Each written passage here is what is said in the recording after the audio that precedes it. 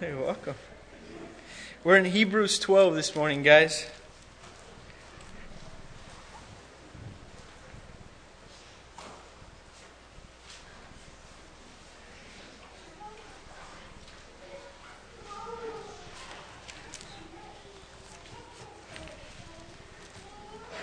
Therefore, we also, since we're surrounded by so great a cloud of witnesses, let us lay aside every weight and sin which so easily ensnares us, and let us run with endurance the race that is set before us.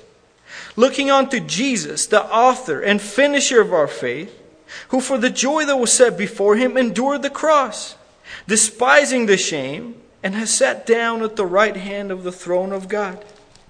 For consider him who endured such hostility from sinners against himself, lest you become weary and discouraged in your souls. You have not yet resisted the bloodshed, striving against sin.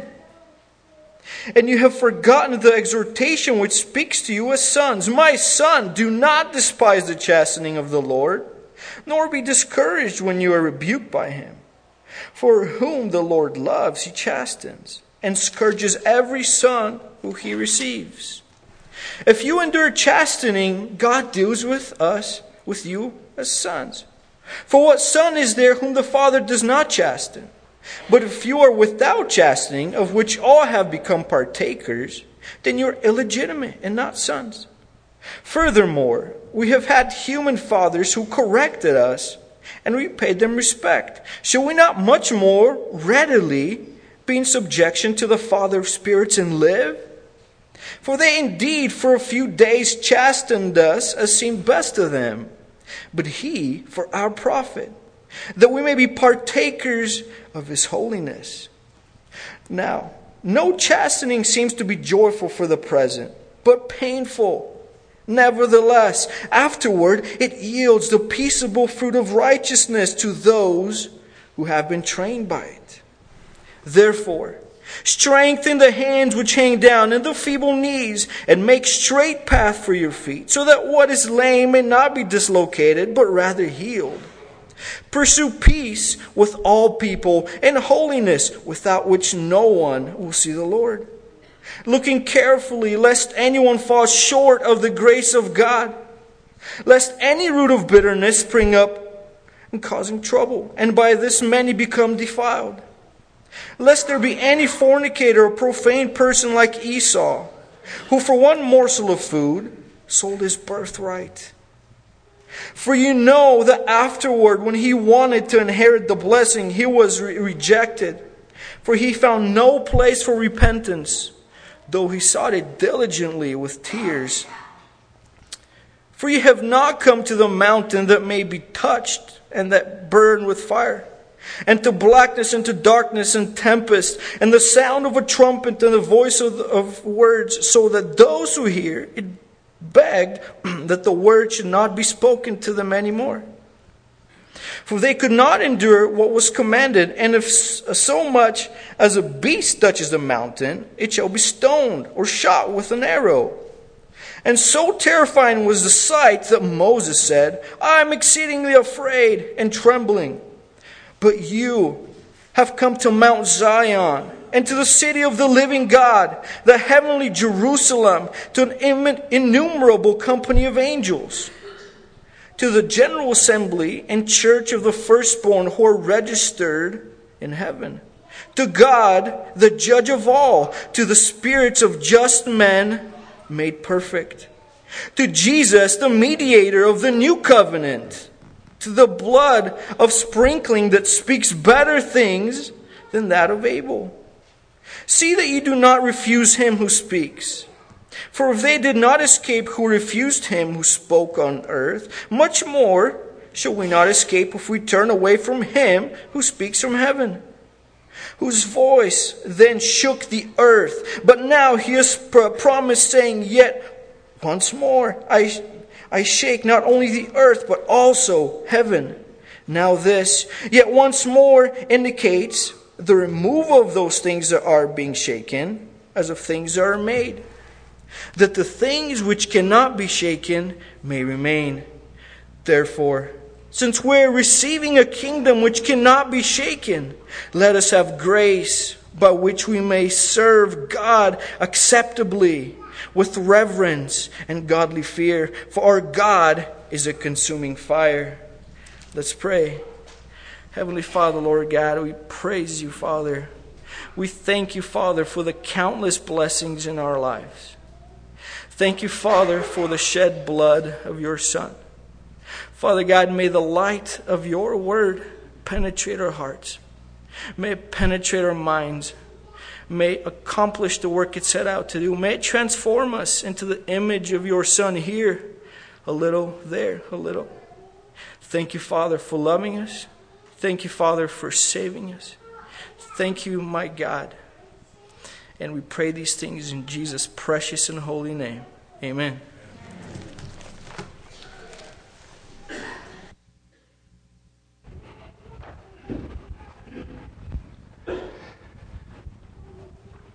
Oh, wow. Is that me, Lord?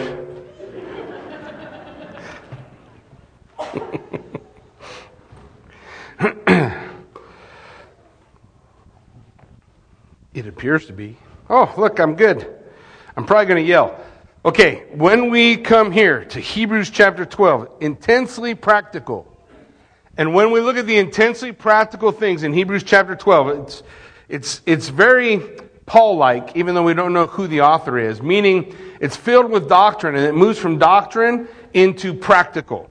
And the idea is that right knowing leads to right doing. Right knowing leads to right doing. When we understand the truth about who God is, what God's like, what God's about, when we know the truth about those things, it leads to right doing. Most of the time, we try to do it the opposite way. Meaning we try to live life rightly and then hope that God is going to do something on our behalf. But it actually works the other way. Right knowing about the Lord, right knowing who He is, what He's about, leads to right doing. And we can see that as we work our way through. Now, we began a couple of weeks ago, just by way of remembrance. We're going to see 4 exhortations in this chapter and 4 motivations. The exhortation means right doing. Here's what you need to do. The motivation is right knowing. Here's what you need to know. Here's what you need to know so that you understand here is what you need to do. And last time we began in the first one. Here's what the first one said. Here's the exhortation, the right doing. Let us be exhorted to be strong. Let us run our race. Let us pursue peace and holiness. Let us not be like Esau.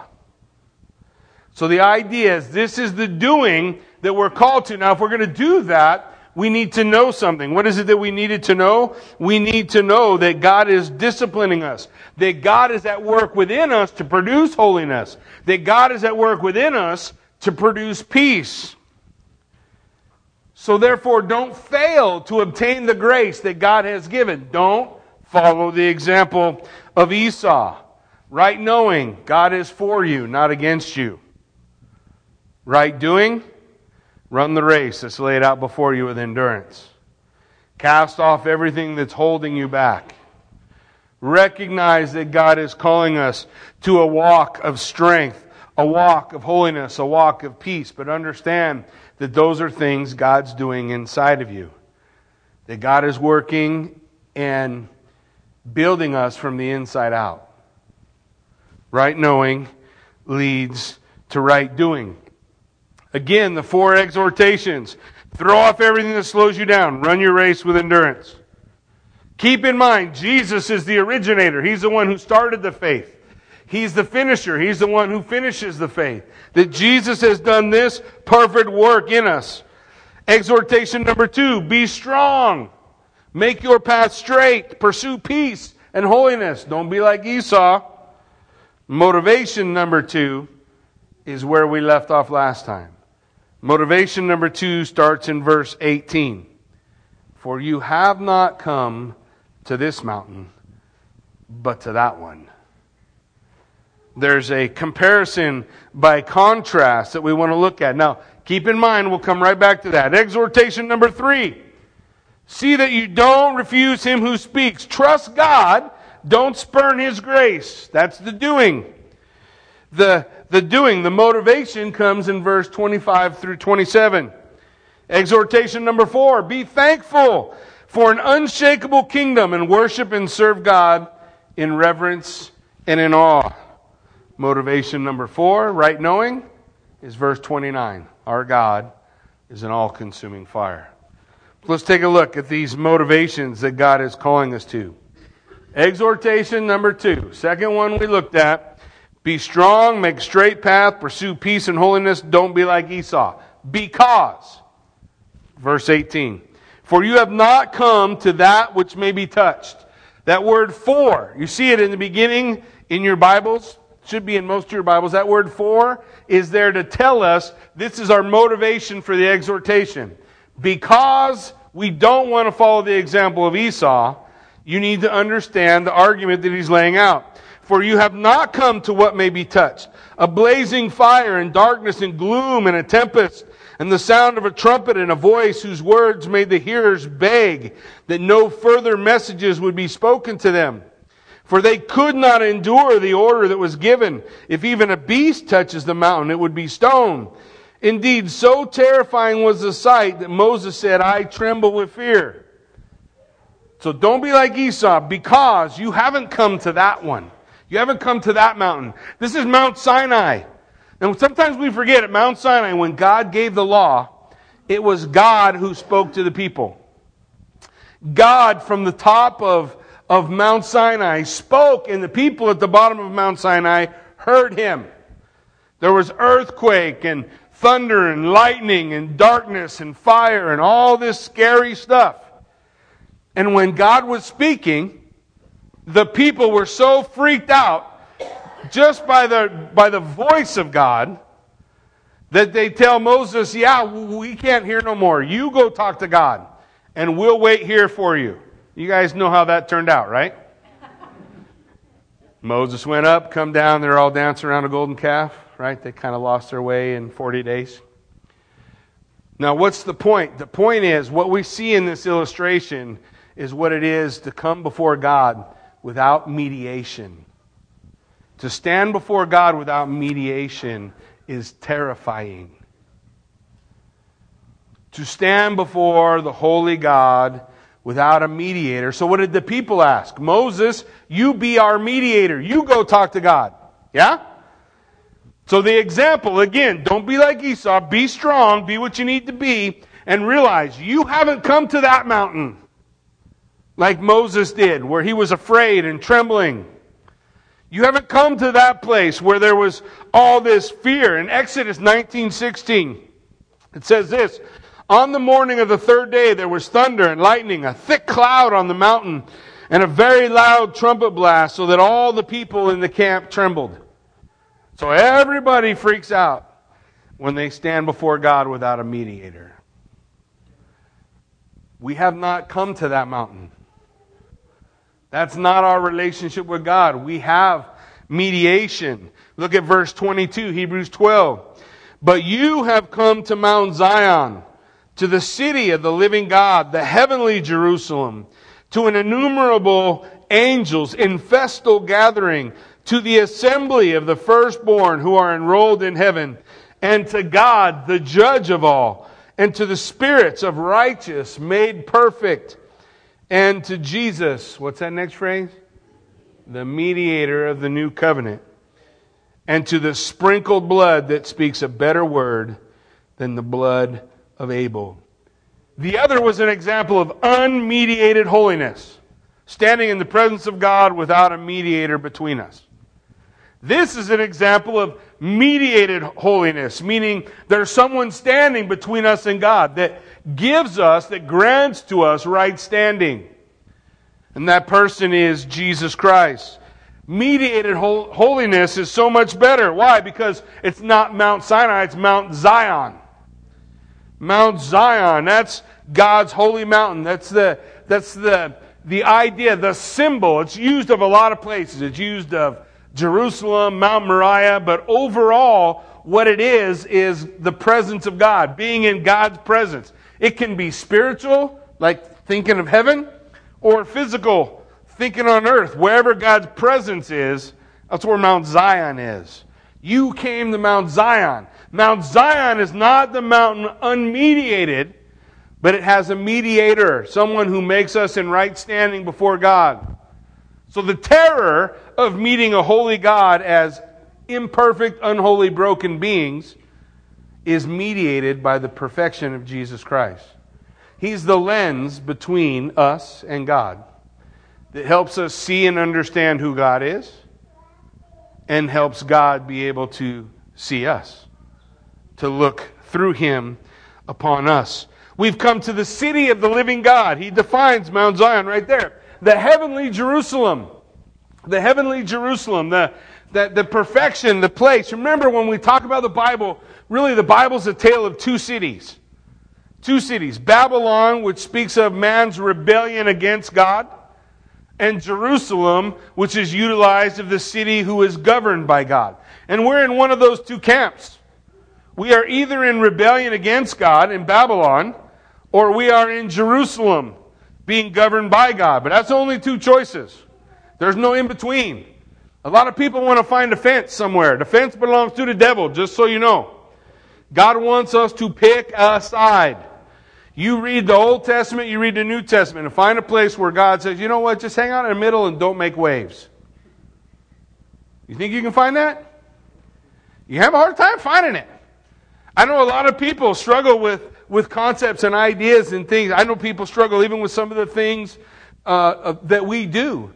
But know this, even as we talked about it a few weeks ago, all our missions, all our vision, all our focus, we pulling straight out of the Word of God.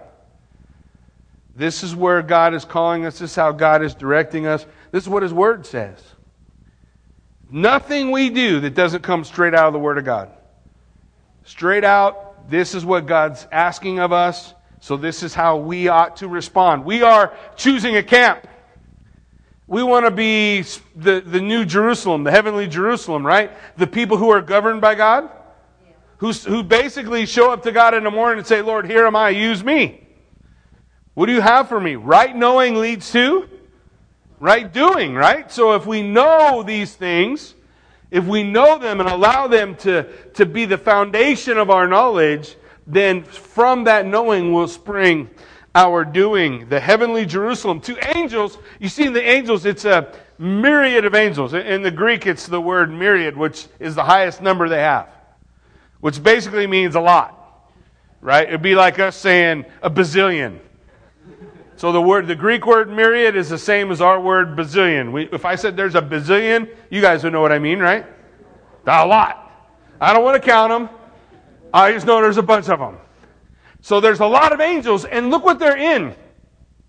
They're in festal gear. They're celebrating. They're celebrating. Same phrase used for the feasts of God, that the angels are celebrating. Now, when we read the Scripture, when does it tell us specifically that angels celebrate? You remember? Jesus told us, what did He say? When one sinner repents, what happens? The angels celebrate. He said, man, you didn't come to that place where there was no mediation between you and God, but you've come here to Mount Zion, to spiritual Jerusalem, to your home, the place where you belong. And the angels are celebrating because you're there. The angels are celebrating because we're there, because we have come to that place. And then not only does He say that, but we are also find ourselves in the assembly of the firstborn who are enrolled in heaven. The assembly of the firstborn. Now, who's that? Well, the firstborn is Jesus, and the assembly is the same word, ecclesia, which is used for church. So what's the church of Jesus Christ? Yeah, the bride of Christ, the body of Christ, these whose names are written. They're enrolled. Their names are written here. Look, in Luke 10:20 it says this. Jesus speaking to His disciples. He sent them out 2 by 2. You remember? He gave them power. He said, I give you authority to cast out demons, to heal the sick. You guys tracking with me? And they come back and they're all stoked. Man, you should have seen all the cool stuff we could do. Lord, even the demons had to do what we said. You remember what Jesus said? Luke chapter 10, verse 20. Nevertheless, do not rejoice in this, that the spirits are subject to you, but rejoice that your names are written in heaven. That you're on the roll. There's a roll called up yonder, right? The idea of having names written in the Lamb's book of life, enrolled in heaven. This is our home. Right knowing leads to? Do we know this? Do we know that this is our place? That it's not the other mountain, shaking, fear, quaking, but now mediated we have a home where we belong. A place created for us by God where we can stand, where we can be at home. The redeemed with names written in heaven. We also come to God, the judge of all. But somehow when we read about God, the judge of all, and this is the same God who was the judge of all at the other mountain, wasn't it? But the other mountain, shaking and quaking. Yes? This mountain just doesn't feel that way, does it? It doesn't feel that way. And I'm not saying that there's not reverence and awe, but I am saying that there's just something different about the way it's described. You're coming before God, the judge of all. But it's a celebration. The angels are in festal gathering. Your name is written. Is there anything to fear if your name is written in heaven? So we come to God, the judge of all. And then I love this phrase, to the righteous made perfect. Every one of us, when we come to that place, Mount Zion, our heavenly home, when we arrive in that place, we will be the spirits of just men made perfect. Now don't be offended by the word men. I know it's Mother's Day, but it means just mankind. Just mankind. How did we get justified? How were we made just as if we'd never sinned? How was the righteousness of God imputed to us? Through Jesus Christ, right? It's His righteousness that we wear. Look, if you don't have His righteousness on, you can't get in. If you're not wearing His clothes, you don't get in. It's got to be in Him. You got to be dressed in Christ. So we're righteous men, but that last phrase I love, made perfect, complete. How are we made complete? Because we're with Him now. We're in His presence. We're right there. The Bible says that once we're with Him, we're not ever going to be apart again. Now, we've lived out our lives, for the most part, in at least physically separated from seeing the reality of Jesus Christ. Now, I realize spiritually we have Him within us. He's with us. He's watching over us. But I've never seen the color of His eyes. I've never seen His face when He smiles. But I'm going to. And when I do, there will have been nothing else like that, right? There will not be anything else like the beauty of seeing righteous men made complete. And then, what's the next one in this section of Scripture? We also come to Jesus. We come to Jesus. What does it say? To Jesus, the mediator of the new covenant. He's the reason we can get there. Apart from Him, we can't go. 1 Timothy chapter 2, verse 5 and 6. Listen, it says, for there is one God and one mediator between God and men, the man Christ Jesus, who gave Himself as a ransom for all, which is the testimony given at the proper time. Jesus Christ, the mediator, the only one, the God-man, who could put His hand in God's hand, equal to the Father, who could put His hand in man's hand, equal to man, to bridge the gap that sin brought between man and his Creator. Jesus Christ, the mediator of the new covenant. Man, it's a beautiful thing. Isn't that what Jesus told His disciples on the night before He died? He lifted the cup and He said, this cup is the New Testament, the new covenant, my blood shed for you. Take and drink. Do this in remembrance of me, right? When we have communion, we remember that which God has done. What? The fact that He has become our mediation, that He brings us into this right place. Now, as you see the two mountains, I just want you to see the two mountains are different, right? One mountain, the people terrified, we don't want. Other mountain, People not terrified, they want to be in the presence of Jesus Christ. But I also want you to contrast the voices between the two mountains. You had a voice speaking from the mountain. Remember the first mountain? You have not come to this mountain, the Mount Sinai. You have not come to this mountain, the voice that no one wanted to hear. All they could say was, make that voice go away. Make the voice go away. It was too heavy, too much, too much to handle. Moses, you go deal with it. That's the unmediated covenant. But the voice in this next one, the voice in this next section, the voice speaks from what? It says, the voice speaks the sprinkled blood that speaks a better word than the blood of Abel. The first one, the people couldn't handle. Make that voice go away. The second one is the blood of Jesus Christ, and it speaks. What does it say? I love you. I want to be with you. I will cleanse you. I will make you whole. What did the blood of Abel scream? God said the blood of Abel cries out for justice.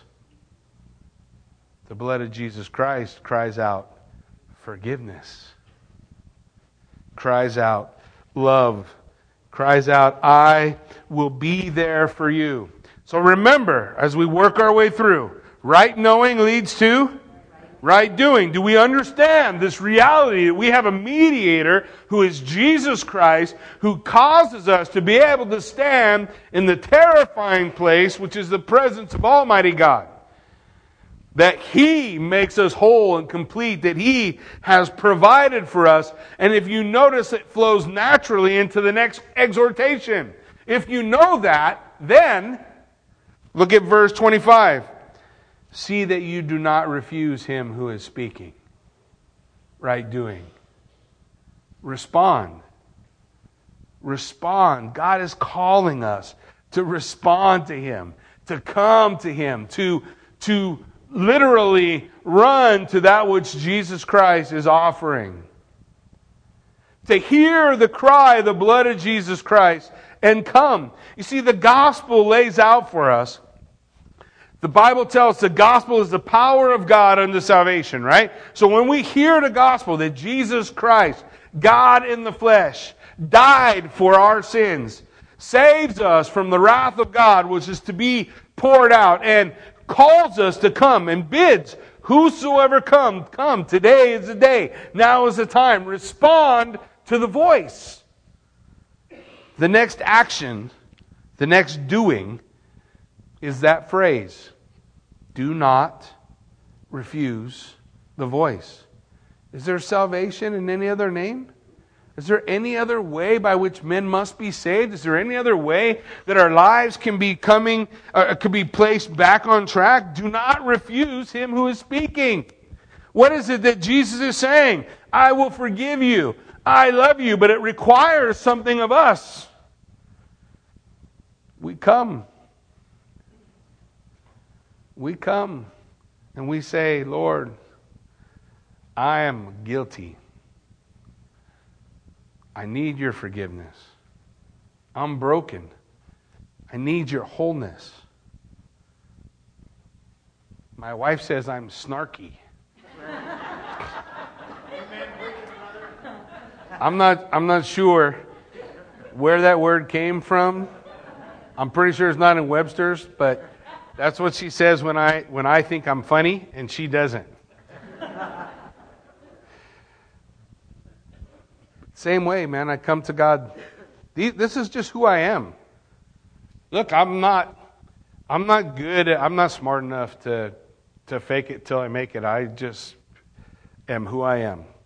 I'm just another broken guy trying to get through this life by following Christ. Trust in Him that He makes the difference. And I'm not going to refuse what He says.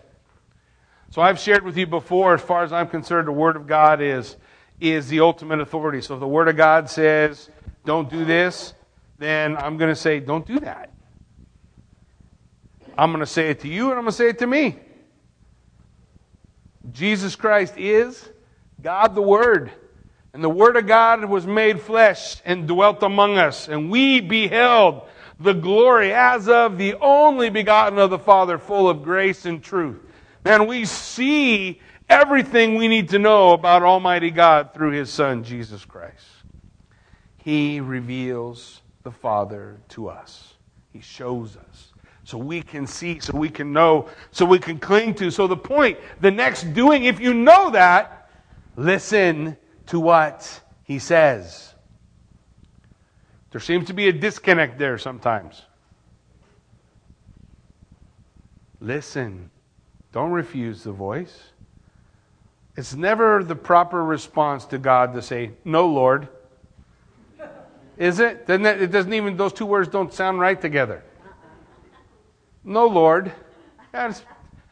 If you read the Bible, whenever there was a response like that, the next thing wasn't good. The proper response is yes. Yeah, Lord, your way is the best way. I don't want to do it that way. Your way is the best way. See that you do not refuse Him who is speaking. For if they did not escape when they refused Him who warned them on earth, much less will we escape if we reject Him who warns from heaven. The third exhortation, listen to God. Listen to what He says. Don't refuse Him. What's the next motivation? The next motivation we see is going to take us all the way to verse 27. It's going to talk about two things, fear and promise. Fear and promise. First, we'll look at fear. For if they did not escape when they refused Him who warned them on earth, much less will we escape if we reject Him who warns from heaven. What role does fear have in our life? We ought to think about it. Because there's a lot of scary scripture, for lack of a better term. And I think sometimes there's a habit for you and I to fall asleep in our Cheerios. You guys ever seen a baby who's tired? Just done. And they start to get the wobbly head while they're eating? I was pretty sure JC was going to drown in spaghetti. He would literally slam his entire face in the spaghetti. And then the bubbles would come out from the side. Bubbles would come out from the side. So I know he's still breathing. And then he'd wake up and lick his lips. A couple seconds later, poof, face go back in. Sometimes we go through life like that. We're asleep. We're asleep in the light. And God uses warning passages just like this to wake us up. Look, if they didn't escape when they were warned by Him on earth, the voice that spoke from earth on Mount Sinai, God meant what He said then. They do not escape.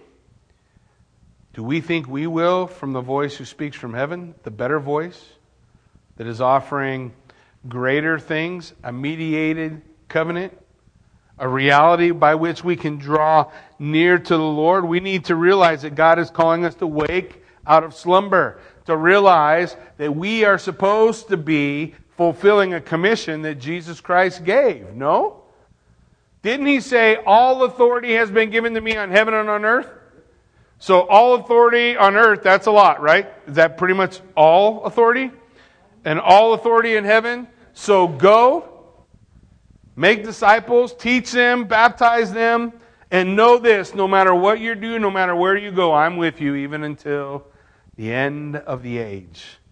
He said, I'll never leave you or forsake you. But sometimes we fall asleep. We're asleep in the light. And so this warning passage says there's no escape for Him from the voice that spoke on earth. There's no escape from the voice who speaks from heaven. There is only one name by which men must be saved. We must respond. We must listen. So what is it that I need to do? What is He asking me to do here? He's asking me to listen to the blood of Jesus Christ. What is it saying? I love you. I forgive you. I'll empower you. I'll equip you. Listen to what the blood of Jesus Christ is declaring. And then, secondarily, look to the mediator, the one who stands between us. We began in this by being called to cast aside every weight and the sin that so easily ensnares us, right? And then the next verse tells us to look at who? Looking unto Jesus, the author and perfecter of our faith, the one who begins it, the one who ends it. Look unto Jesus. So what did he do? Listen to the blood and look to the mediator. Listen to what the blood is saying. Look to the mediator. Be melted in love for the Savior. Because if you know what His blood says, if you know what He has done for you, then this warning passage doesn't melt you in fear so that you flee from the mountain. This warning passage melts your heart to love. And then you move toward Him, not away. Because C.S. Lewis got it right when he described God as Aslan. When they looked at the lion and the daughters of Eve and the sons of Adam said, "Is he tame?" And the book says, no, he's not tame. Listen, God's not tame. But He's good. Amen. He's good. And we see it and know His goodness through the mediator, Jesus Christ. Look to Him. Look to Him and listen, obey the voice. Right knowing leads to right doing. If we understand who He is, we'll be melted into love for our Savior. Verse 26, at that time, His voice shook the earth. Yet now He has promised, yet once more I will shake not only the earth, but also the heavens. This phrase, yet once more, indicates the removal of things that are shaken. That is, things that have been made in order that the things that cannot be shaken may remain. So the first part of our motivation was to hear the blood and look to the mediator. The second part is the promise. What's the promise? Look at the promise He gives. One day, all that is shakeable is going to go away.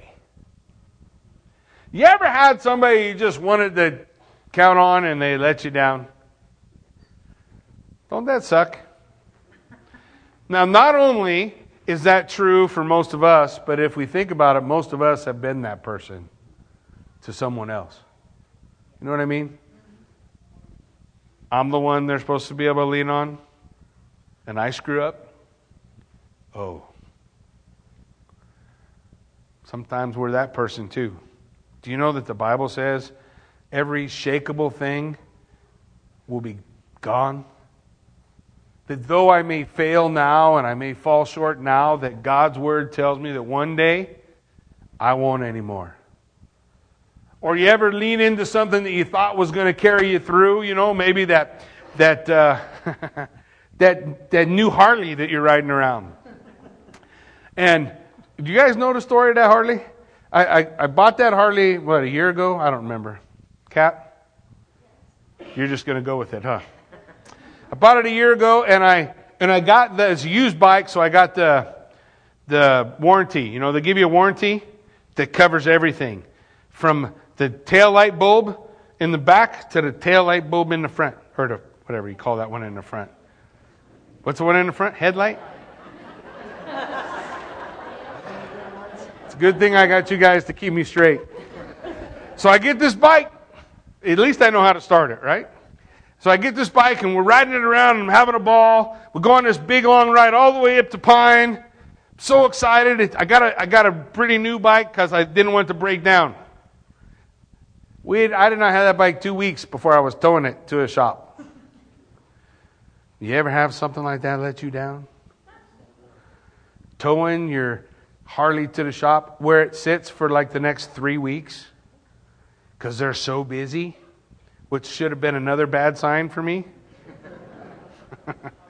I don't mean that. And then they take it in and they find out what's wrong with it. But the good news is I got a warranty, right?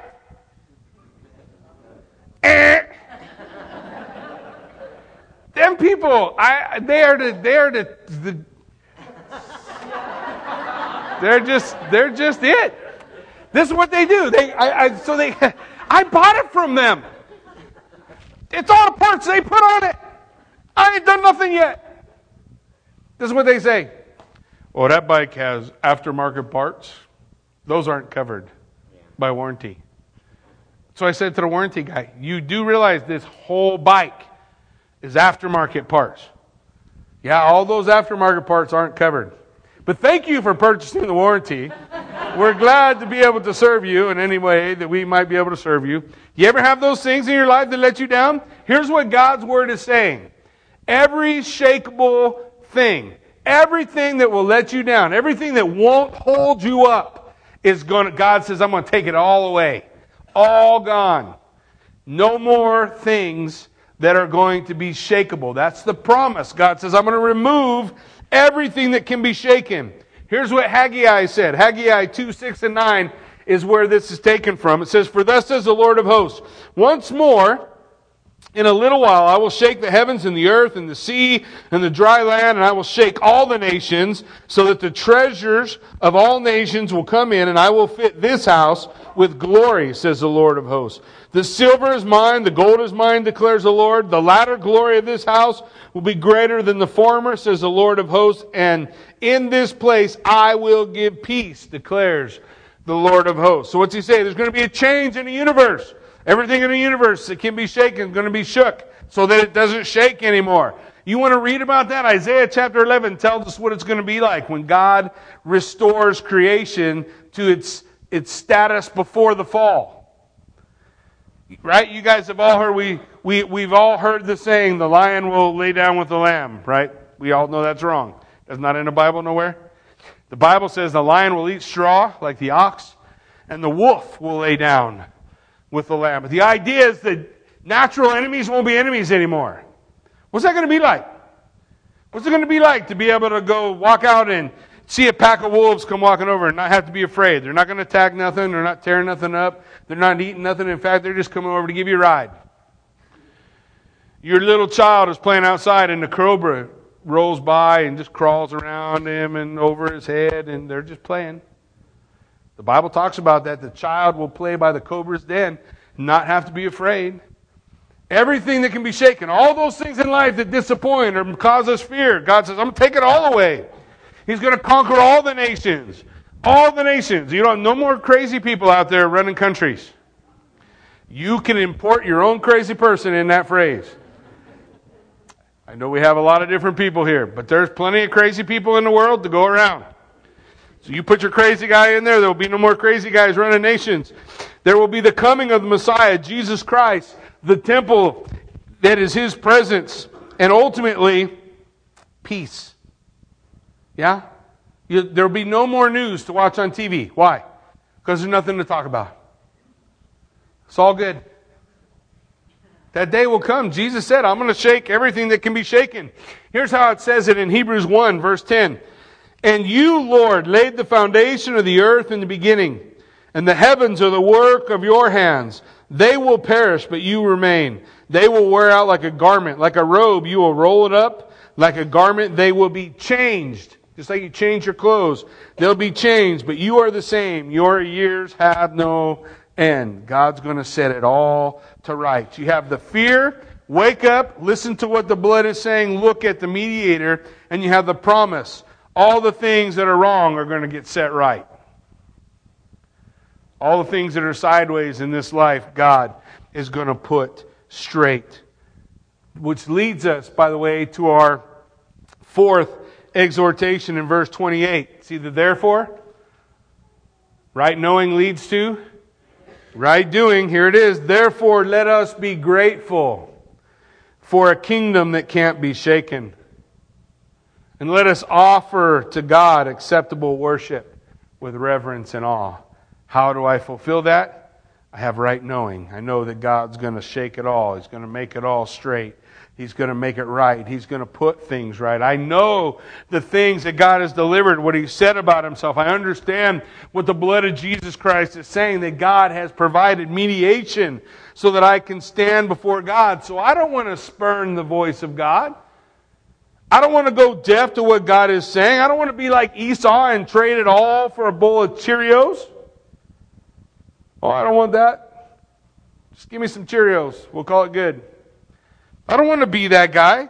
I want to be the guy who comes to the Lord with unwavering hope, holding on to the promise, recognizing the beauty of who He is. And I want to worship God in reverence and awe for who He is.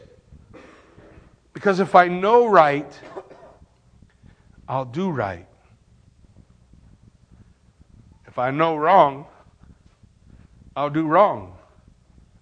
I need to know rightly who He is. I need to know rightly what He has done so that I can respond to Him. So I can say, God, I'm thankful that there is a day coming.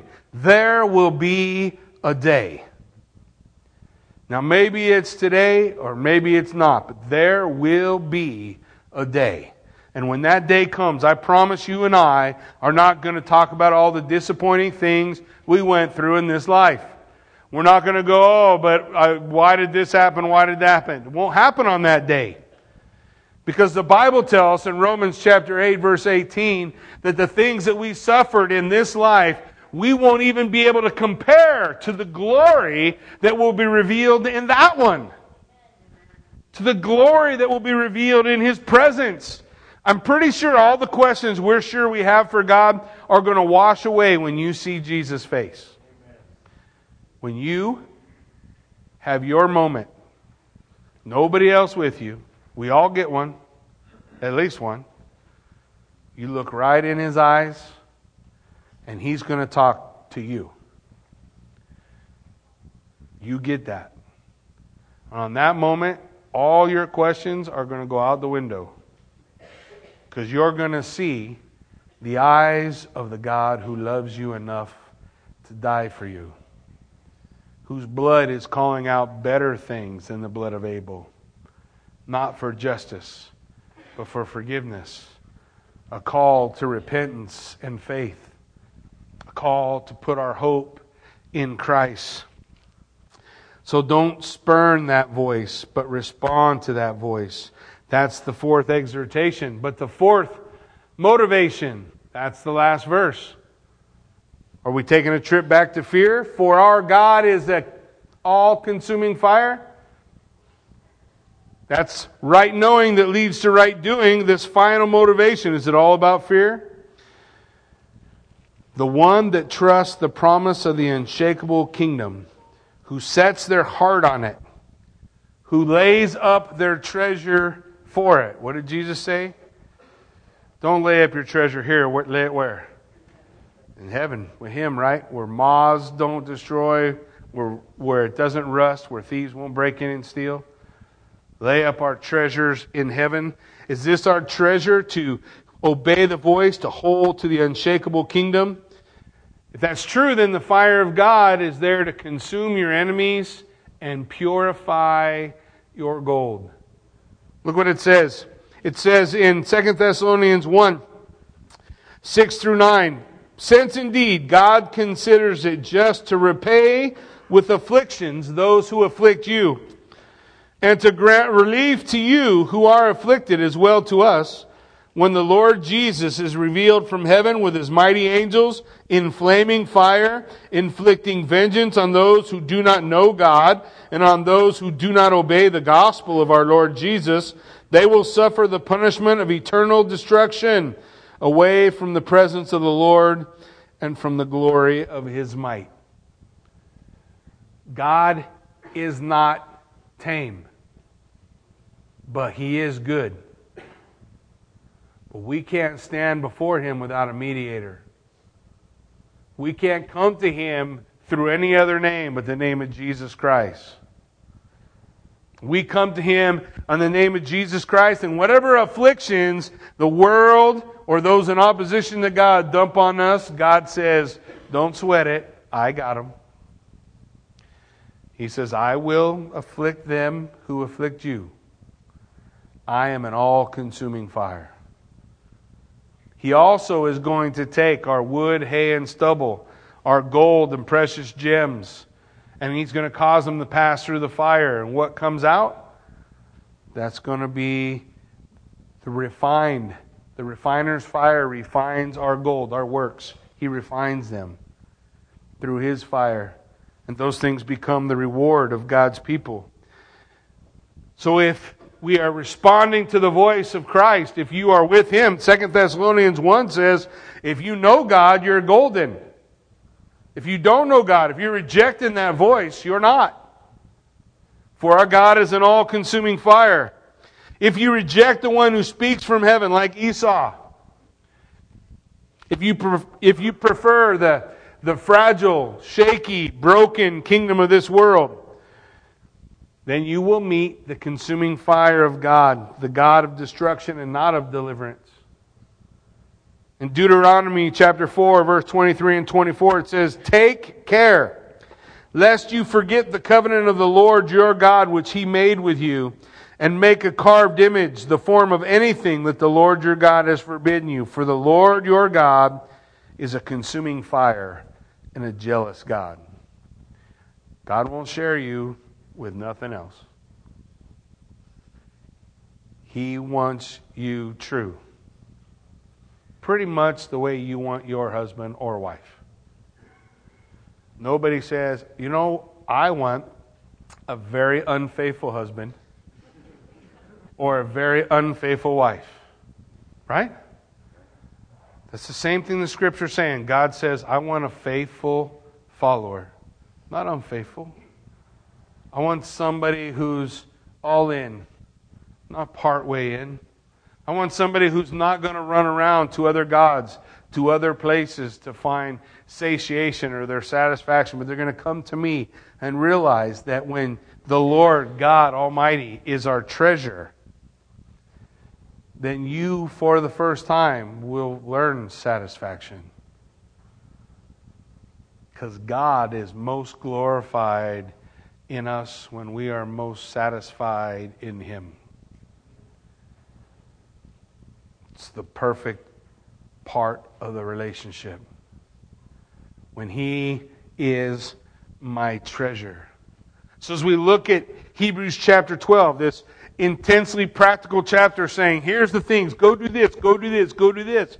But it's all linked to, but when you go do it, know this, know this, know this. Right knowing leads to right doing. Hold fast to those things. Listen to the voice of God who speaks to us from the blood of Jesus and says, I will forgive you. I will cleanse you. I will accept you. I will protect you. I will give you an unshakable home. And I will always be there for you if you trust me. So trust Him. Amen? Why don't you stand with me? Let's pray. Father God, as we come to you this morning, Lord, we lay out the section of Scripture. God, I pray, Lord, that you would just burn away the chaff, Lord, that we might hold fast to that which is from you.